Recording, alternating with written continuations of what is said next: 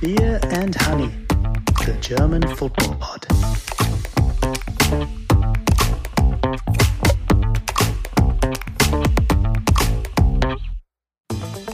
Welcome to the third edition of Beer and Honey, or The Feeling Issue, including Super Snake Legs Bambi Jamal Musiala and Super Mario Vincio Griffo, Freiburg as Bayernjäger, the concept of the good feeling and the bad, the unsolved mystery of the handball rule, coaching problems in Augsburg and elections in Bochum, and the latest edition of Learning Fußballdeutsch. Right, formalities not quite out of the way yet, because here's your daily, weekly, bi-weekly reminder that we need your support. Please help us keep Beer and Honey on the road, keep Beer and Honey in your ear, as it were, by becoming a fully paid up member of the Supporters Club. Go to steadyhq.com/en/beerandhoney or find us via our links on social media. Thank you very much for your support. Hello, dear listener and dear subscribers. My name is Raphael Honigstein. And mine is Christoph Biermann. And we are Beer and Honey, and we are delighted to welcome you to our third edition of our eponymous pod. Christoph, I think we should start with the very best, with Jamal Musiala and Bayern Munich. It's not unusual for them to win at Schalke these days. It would have been a huge surprise if Schalke somehow managed to get something. But afterwards, it wasn't so much the win that everyone talked about, but the amazing performance of Jamal Musiala. As somebody with a slightly more, shall we say, neutral take on these things, were you as impressed as everybody else with Jamal Musiala, who is called Snake Legs by Julian Nagelsmann? Afterwards, he said he has these lively legs, snake legs. Somehow the ball always sticks with him. What do you think? Yes, I'm neutral, but not when it comes to Jamal Musiala, because, as somebody who loves football, how could I not love Jamal Musiala? Because it's the pure joy of watching him play football. And what fascinates me about him is it's not only the offensive side of his game, so that he is a fantastic dribbler with this Julian Nagelsmann snake legs, but he's also fantastic in his defensive work.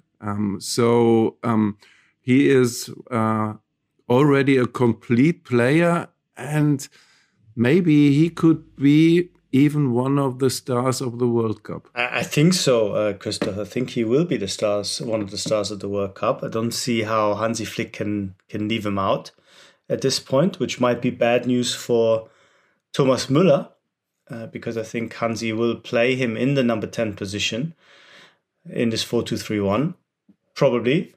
Although he can play almost anywhere. That's the nice thing. He can play as a holding midfielder. He can play on the wings, but really his best position is the number 10 because of the amount of options he has on the ball. And of course, he loves to dribble as well. Lothar Matthäus was very effusive in his praise after the game, or during the game as well, saying he's more talented than I was. He will be Bayern's Messi. Bayern can never let him go at any cost.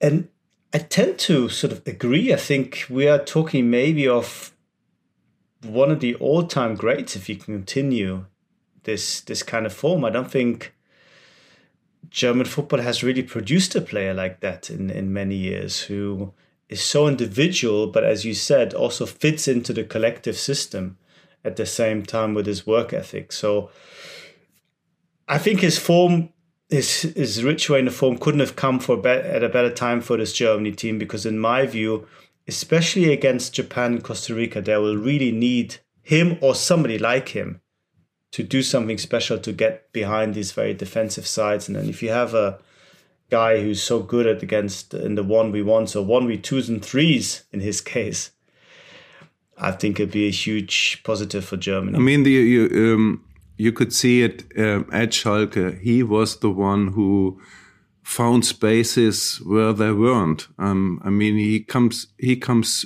through tiny holes and is able to create situations out of nothing. And he is a player kids like, I think, because he still looks like a kid. I mean, his teammates at Bayern call him Bambi. And you're absolutely right. I'm as fascinated by him as Lothar Matthäus. And you have the feeling only the sky is the limit for him. Yeah, it's almost frightening to see him perform so well at such an early age, still only 19, and arguably the most creative player in a Bayern team stacked with quality up front. And I think there's a good chance that he will be, as you said, the breakout star for Germany. Fingers crossed. But from one player that we can all appreciate to something of a bit more of an acquired taste. Christoph, I still have problems, and these go back many, many years, to fully appreciate the beauty, as much as there is one, of SC Freiburg. Now, of course, I respect and admire Christian Streich's achievements with his team, but as a footballing sort of spectacle, they don't make it easy, maybe not for me. Are you more infused by them now that they are once again the overachievers of the league? They beat your beloved Union Berlin 4-1 to become the Bayernjäger, the team closest to Bayern, only 4 points off Bayern, and certainly the team of the first half of the season, even though we've been mostly talking about others. What is it? Can you explain to me what is it that makes them so special as a football team? We know about all the special connection in the city, and Christian Streich is a very idiosyncratic person. But as a team, I never quite understand how it is that they get these results. Can you enlighten me? The basics of Freiburg's football are their defensive qualities. And that's interesting to say because historically, when they came into the Bundesliga, they were called the Breisgau Brazilians. Because at that time under Volker Finke, they played some free-flowing football. They were tactically advanced compared to the Bundesliga. There was this famous 5-1 defeat of Bayern at that time in Freiburg when the Bayern couldn't understand what tactically what's going on. So the traditional or historic perception of Freiburg is that of these tactical innovators and so on. But and also Christian Streich as a coach started in a way from there. And then Freiburg was relegated. And they kept Christian Streich, but for him, it was a traumatic experience that he, who has been working for the club at that time for already, 15 years or so as a youth coach in several teams, was responsible for his club to go down to the second division. And they returned to the Bundesliga, and then Streich became cautious in his way of playing, and he was always like almost neurotic in trying to avoid relegation, was always talking about avoiding relegation and so on. And so that is the core of their approach to football. But what happened, especially in the last 2 years and also in 2022, is they made a huge step up. So when we look at the German World Cup squad, they have 2 players in there with Christian Günther and Matthias Ginter. And that is spectacular for a club like Freiburg. And we've been talking about last week with Union and Frankfurt of having the best year of in the history of the club. And that's also true for Freiburg. They qualified for Europe again. They reached the German Cup final. In the Europa League, they ended the group stages without a loss and went through. So that is fantastic. They have the new stadium, and the new stadium. It's very interesting to think about this new stadium, because when they started to build it, a lot of people in Freiburg were saying, "Ooh, it's too big. It holds 36,000 people." And they had 24 at the old Reisamstadion, because they are traditional people in this area of the country are very skeptical. And now it's sold out. And they're also creating an impressive atmosphere there. So altogether, this club has made a huge development, especially in the last 2 years. But coming back to your initial question, it's based on a very strict defensive order, and then the quality of players that you have has been upgraded for a long time, but not with a big jump, but continuously. Yeah, gradually.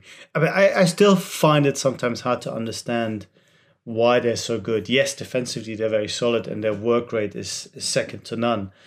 But they always seem to get, very often seem to get the breaks. Like the important moments, they have a way of not conceding, but then scoring the other end. In these close games, Freiburg are kind of the masters in getting results. At least that's how my brain processes them. Now, this particular game against Union, the duel of potential Bayern Jäger, it wasn't close at all, because Union did what they did the other day. Where did they? In Leverkusen. Yes, against Leverkusen, which is to concede and then open up completely and then get steamrolled on the break. What's going on? Have they forgotten what the principles of Urs Fischer's football are, or they're losing their heads, or what's going on, Christoph? With that? You could see in the second half when there were one player down that they found it again. Their order, but you're right, they were losing their heads. It's but also I think we have to talk a bit about the referee here, because was a first penalty for you a handball penalty? How did you see it? I mean, Christian Günther brought in a cross from the left side of the field, and from 1 meter or so, or 2 meters, he shot at the hand of Union's captain Christopher Trimmel. You could see there was no active movement towards the ball, and that was in the first minute or so of the first attack of Freiburg, and that changed the run of the play. And also when I look at the second penalty, because we had altogether 4 penalties in this game. The second penalty for Freiburg, where Ritz Doan was fouled, and he was obviously fouled, but also Diego Leite, the Portuguese defender, was sent off, and I didn't see it as a red card. And there were a lot of refereeing decisions, not only this weekend, but altogether this season, that looked strange to me. That we have a big discussion going on right now in Germany about the referees. But I don't know. What do you think about it? Is it, Christoph, is it the quality of the referees that's a problem? I would say partially yes. Is it a problem of VAR getting involved too often? I would say that's also an issue in Germany. Is it that the handball rule is weird? Yes.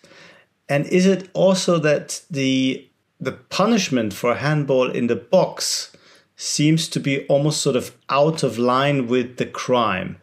It feels as if now with VR being quite interventionist and picking up lots of handballs that otherwise would have been missed, a penalty seems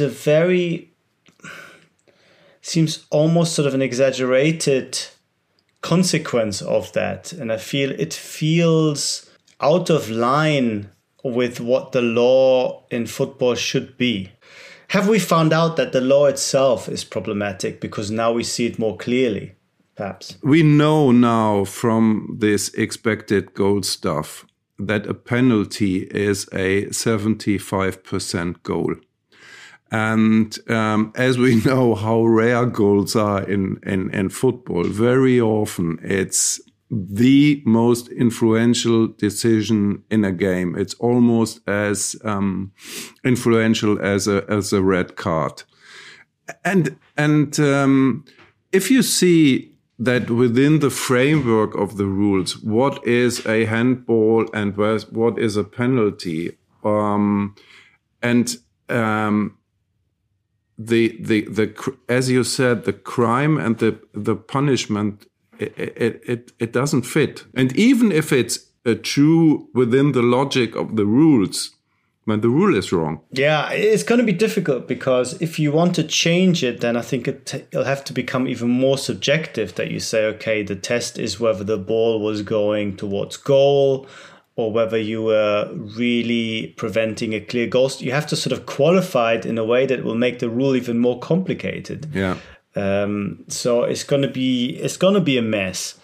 Every attempt to make the law clearer always seems to result in it making it more difficult for people to understand, because it becomes more and more technical. You know, what does it mean to have a bigger body? What does it mean to be active? What does it mean to be deliberate?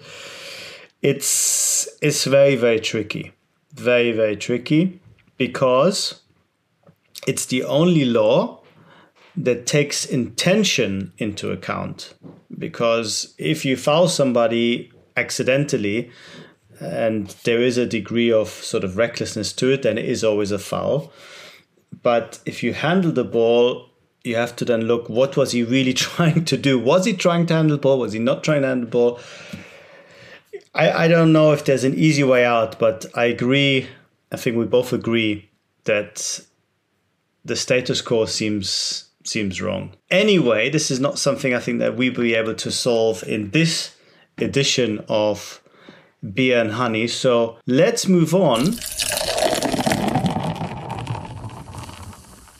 to another story that you briefly mentioned, of a club that is just having a fantastic year, fantastic season, fantastic calendar year, one of their best ever, and that is, of course, Eintracht Frankfurt, who only managed to get a draw against Mainz in the big derby, but end the year on a real high, having qualified for the last 16 in the Champions League, having won the Europa League, and looking very good for another Champions League qualification, potentially. I thought, I must admit, Christoph, and I don't know how you saw it, that when they had that poor start to the season domestically, that this would be a typical case of a team doing quite well in Europe, but not finding it possible to deal with that pressure of having Real Madrid one week, or in their case Spurs, and the next week it's, no disrespect, Bochum.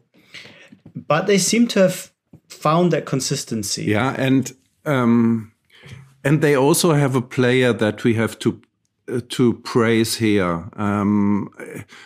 A player that was the equivalent of Jamal Musiala in the beginning, because Mario Götze, we were looking at him as we are looking at Jamal Musiala today.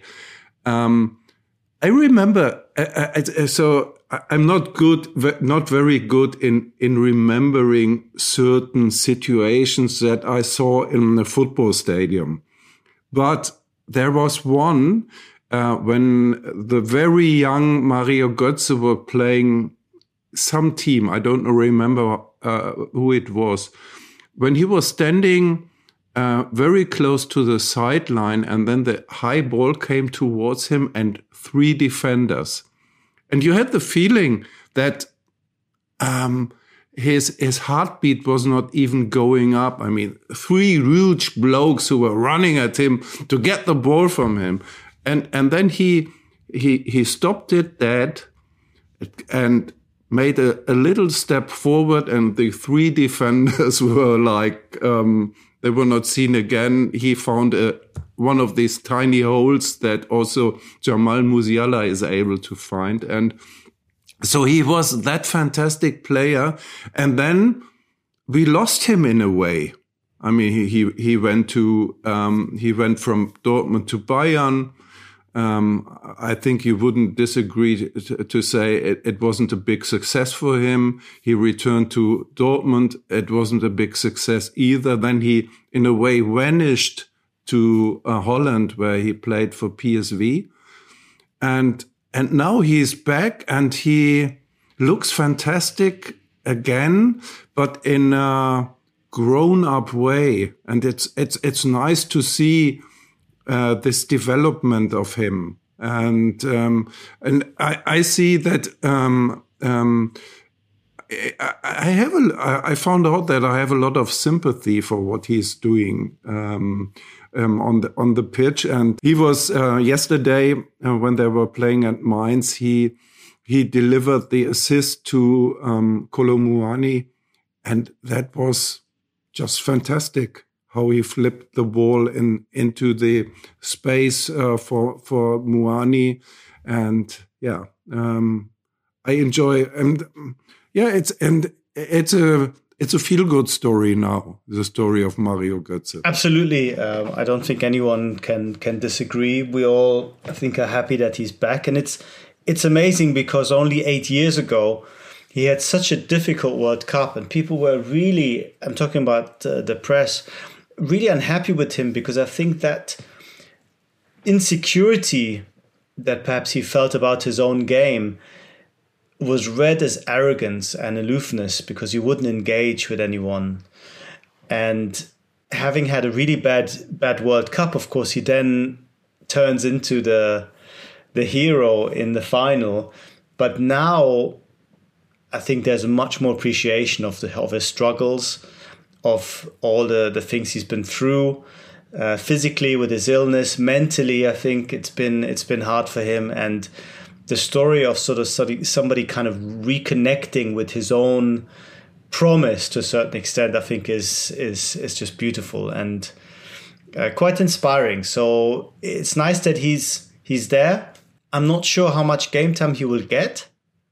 I have a hunch that he might not actually see much action, but Flick has clearly decided that he can offer enough, even in the dressing room, that it's no risk, if you will, to take him. So, yeah, it's a lovely story, really is. And now, because I don't know, I try to find the connection between this lovely story and the new edition of our Learning Fußballdeutsch. Learning Fußballdeutsch with beer and honey. And because the word we're talking about is, Raphael? It's Spielglück. Is there an equivalent to it in English? No, and this question will be asked repeatedly, I think, when it comes to Fußballdeutsch, and the answer almost every time is no, because German has names for everything and English doesn't, and most other languages don't. They'll have expressions that describe what we're talking about, but not a compound word. And the compound word is Spielglück, which is game and luck, and it basically means getting lucky in the game, but the bigger meaning sort of is kind of getting the breaks, what Freiburg tend to do. You know, having luck at the right moment at the right time, because luck in itself is not enough, but you also need to get lucky with your luck. And that's what Spielglück is about. And Spielglück is new. I mean, it's a new expression in Fußballdeutsch. I would say it came up in the last 2-3 years when coaches and players and commentators were increasingly using Spielglück. And my explanation for it is that we are now the concept of chance in football is better understood by more people, and so I think it's a case of a modern thinking about football. Let me put it like this. Yeah, even though it sounds very simplistic and sort of anachronistic to talk about Spielglück, but you're right, it is a reflection of people understanding the role of chance much better. And I wonder if the next level is then people will look at game state more. Mm-hmm. Game state means what is the score at any given moment? Is it a draw? Is one team leading? Is one team losing? And how that is connected with expected goals, because it can have an effect. Mm-hmm. And how luck, of course, then is even more enhanced, because it's different to get lucky when you're 3-0 up than when it's 0-0. But that's for another day, perhaps. We have 2 examples of Spielglück, or had 2 examples of Spielglück this week. And one is Leverkusen, who got 9 points out of possible 9 in last week. They didn't need Spielglück against Stuttgart, but they were very, very lucky to win away at Cologne in the week 2-1 when Cologne was clearly the better team. And also Wolfsburg, who were winning 2-1 this Saturday at Hoffenheim. And they were 1-0 down and very luckily winning 2-1. And Maxi Arnold was saying afterwards, football is awful. If you have a run, you even win such games. And so he was he was very open about it, because it was now 4 wins in a row, I think, for Wolfsburg. And yeah, they had a perfect week. Leverkusen, Leipzig also, and Bayern, obviously. And maybe here comes the concept of the good feeling. And the good feeling is something I learned about when I was with Union Berlin. And I was I spent the season with Union Berlin in 2019, 2020 to write a book about it. I was embedded as a journalist, so I learned a lot about the internal workings of a professional football teams. And something Urs Fischer was very often, and not only him, but also all the other people in the staff and in the team is das gute Gefühl, the good feeling. That was something they were always looking for. And the good feeling is something that comes when everybody is feeling okay, things are not going wrong on the pitch and also off the pitch. Is the travel okay? Are the hotels okay? Is the food okay? Is the treatment, the medical treatment and of the players, is everything going smooth? And do we have a good feeling about it? And that also includes the good feeling of obviously the best feeling you can get is if you win. And so especially, so I have asked myself the question, who has that a good feeling before this long break and who has a bad? And I mean, we talked about a lot of teams who will have a good feeling. I mean, Bayern and Frankfurt and Freiburg and Wolfsburg and Leverkusen, who turned it round under Xabi Alonso. But there is also the opposite of it. It's the bad feeling. And we had mentioned Cologne already, tired towards the end of a long part of the season with 0 points from 3 games. And Hoffenheim also losing all 3 last week.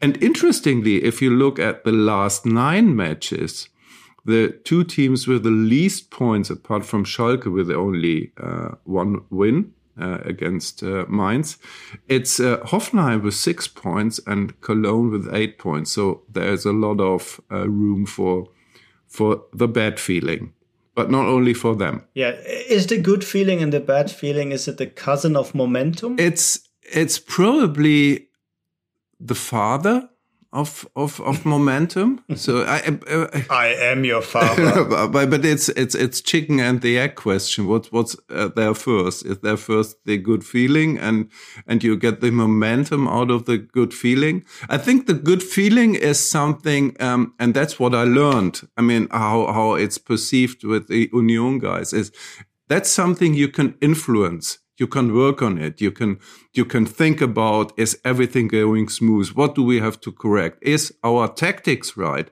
Because that gives you a good feeling. When you're on the pitch and you have something to do you are able to do, and not some crazy idea that you have where a player said, what?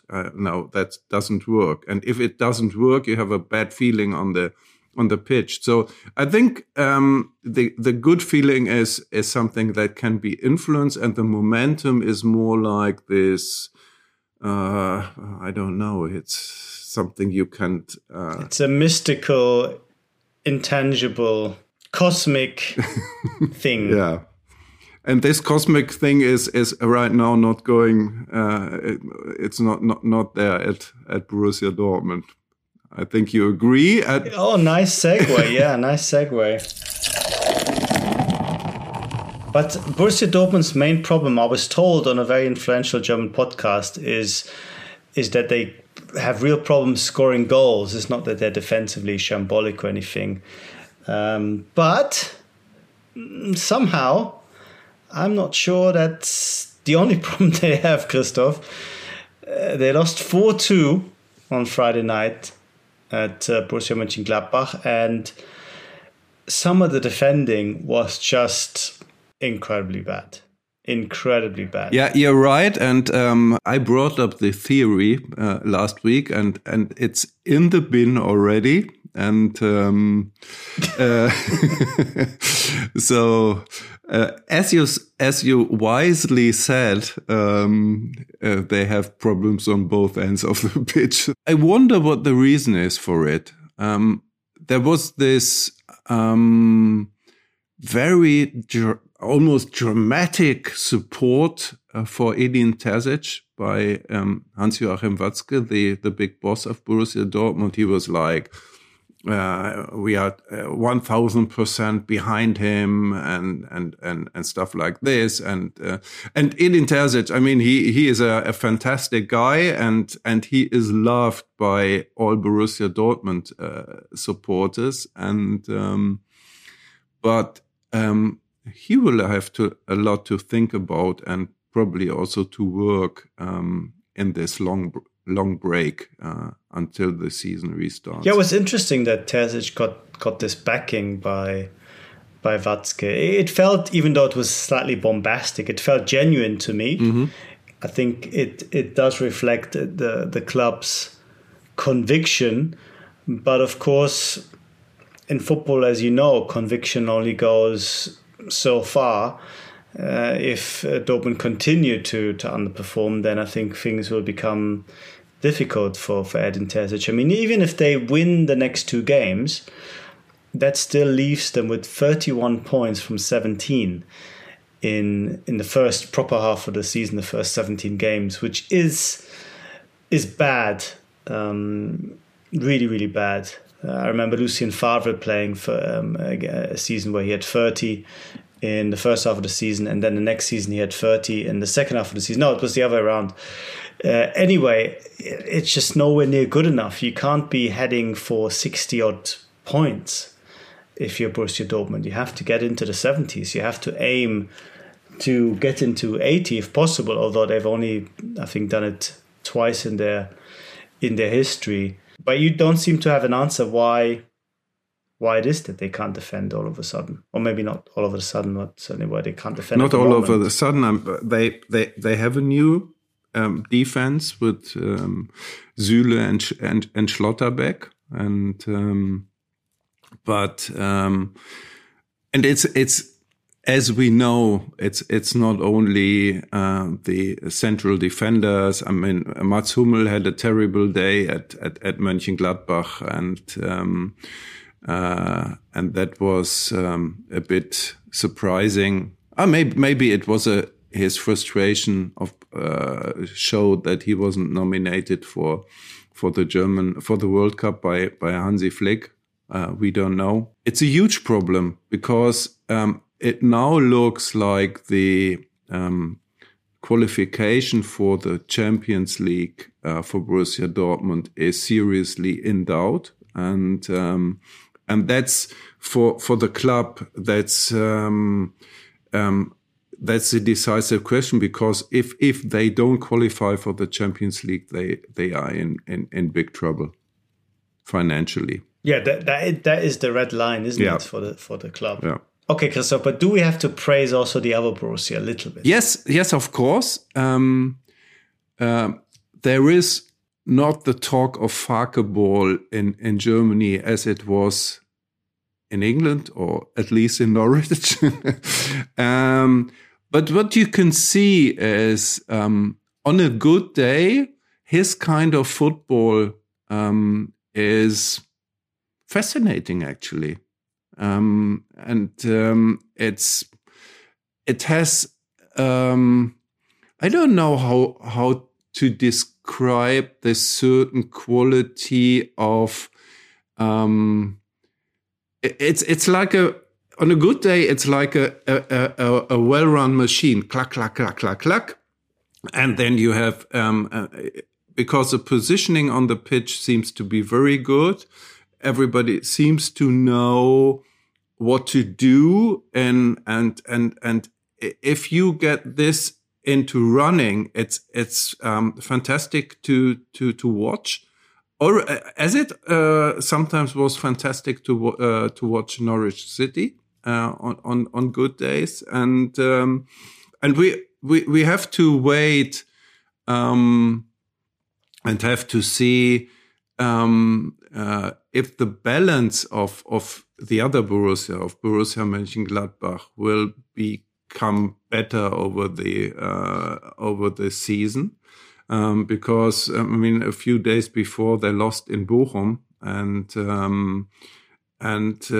they seem to have problems with very physical sides that work relentlessly against the ball and so on. So, but yes, we have to praise them. The good elements of Fakeball can make Borussia Mönchengladbach supporters really happy.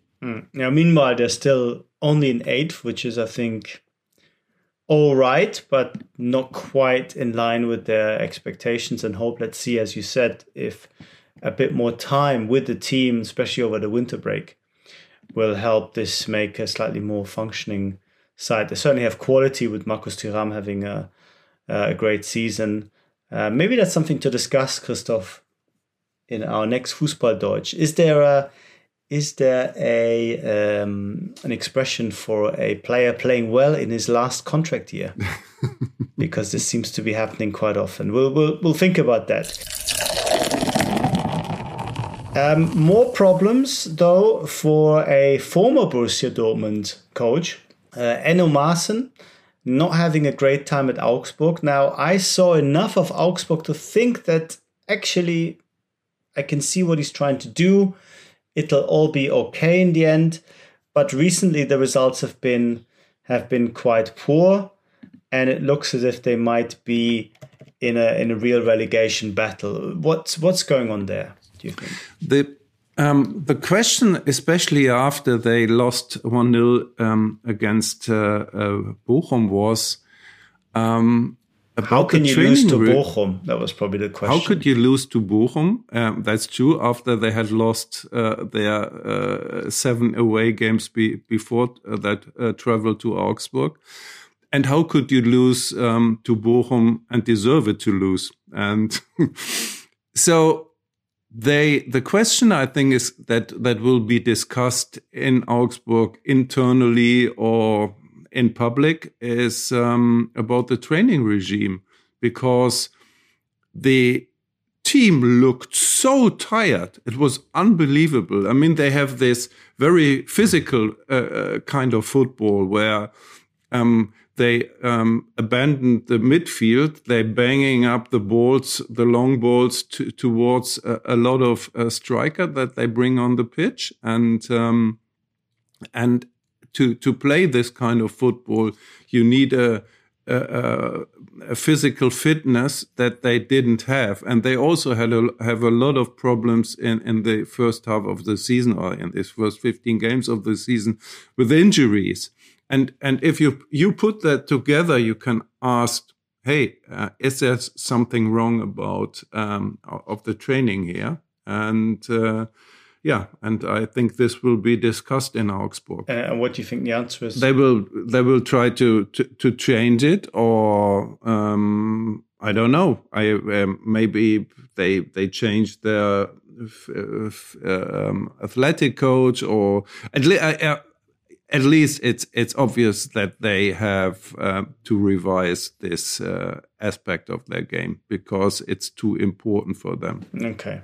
Well, Bochum is of course a team that you already mentioned, a team close, dear to your heart. And our listeners would be disappointed if we didn't get the weekly or bi-weekly Bochum segment in, Christoph.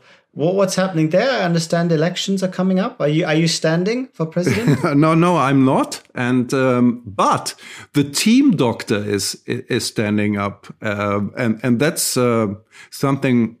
I don't. Have you ever heard something like this? That the team doctor wants to, as a candidate against the standing. We don't call it president. He is Vorstandsvorsitzender. So, but he is. He's the chairman of the board. Yeah, but he is the president. And so the team doctor is running against the standing president or Vorstandsvorsitzender, Hans-Günther Phillies, and he brought in a team that includes Bochum legend Marcel Maltritz, a defender that played many years for Bochum, and Ralf the Cat Zumdick, Ralf Katze Zumdick, who was their goalkeeper in when I was young. So that was long ago, in the 80s, I would say. But I think they won't have a big chance, because already very influential fan clubs support the standing president. And but at Bochum, everybody is going into the winter break with, as Thomas Letsch called it, a super feeling. So because they think that they can actually stay up, having won that game against Augsburg, which gives them a bit of a lift at the end of the table. They're within touching distance of safety, shall we say. What is true is that you could see that Thomas Letsch was not only having Spielglück, but he increased the performance dramatically over the week. So there is hope now, but I'm still a bit pessimistic, as ever. You don't want to jinx it. I mean, they're only 1 point adrift of Stuttgart and Hertha in 15th and 16th respectively, and Augsburg in 14th with 15. So all to play for in this second half of the season, which will be longer than the first half, because 2 games are still outstanding from the first 17. So we got 19 games coming up from January. But we'll be, of course, continuing to give you some some German football-related insight throughout the winter break. And our start to that Bundesliga free time will be a special World Cup edition of Beer and Honey, our first of many. And it'll land later this week when Christoph and I will be discussing Germany's attitude to the World Cup, supporters' fatigue, and perhaps one or two players who might be doing something special or should have been at the World Cup but missed out. All of that to come in our special subscribers-only edition of Beer and Honey later this week. Keep an eye out for that. We are really looking forward to have you again this week. And I say bye-bye. And I say bye-bye. And I say also, don't forget to subscribe because you really help us keep going. You go to steadyhq.com/en/beer and honey or just Google Beer and Honey. It should be coming up on all your regular podcasting sites. Thanks for your support and speak to you soon. Beer and Honey, the German football podcast.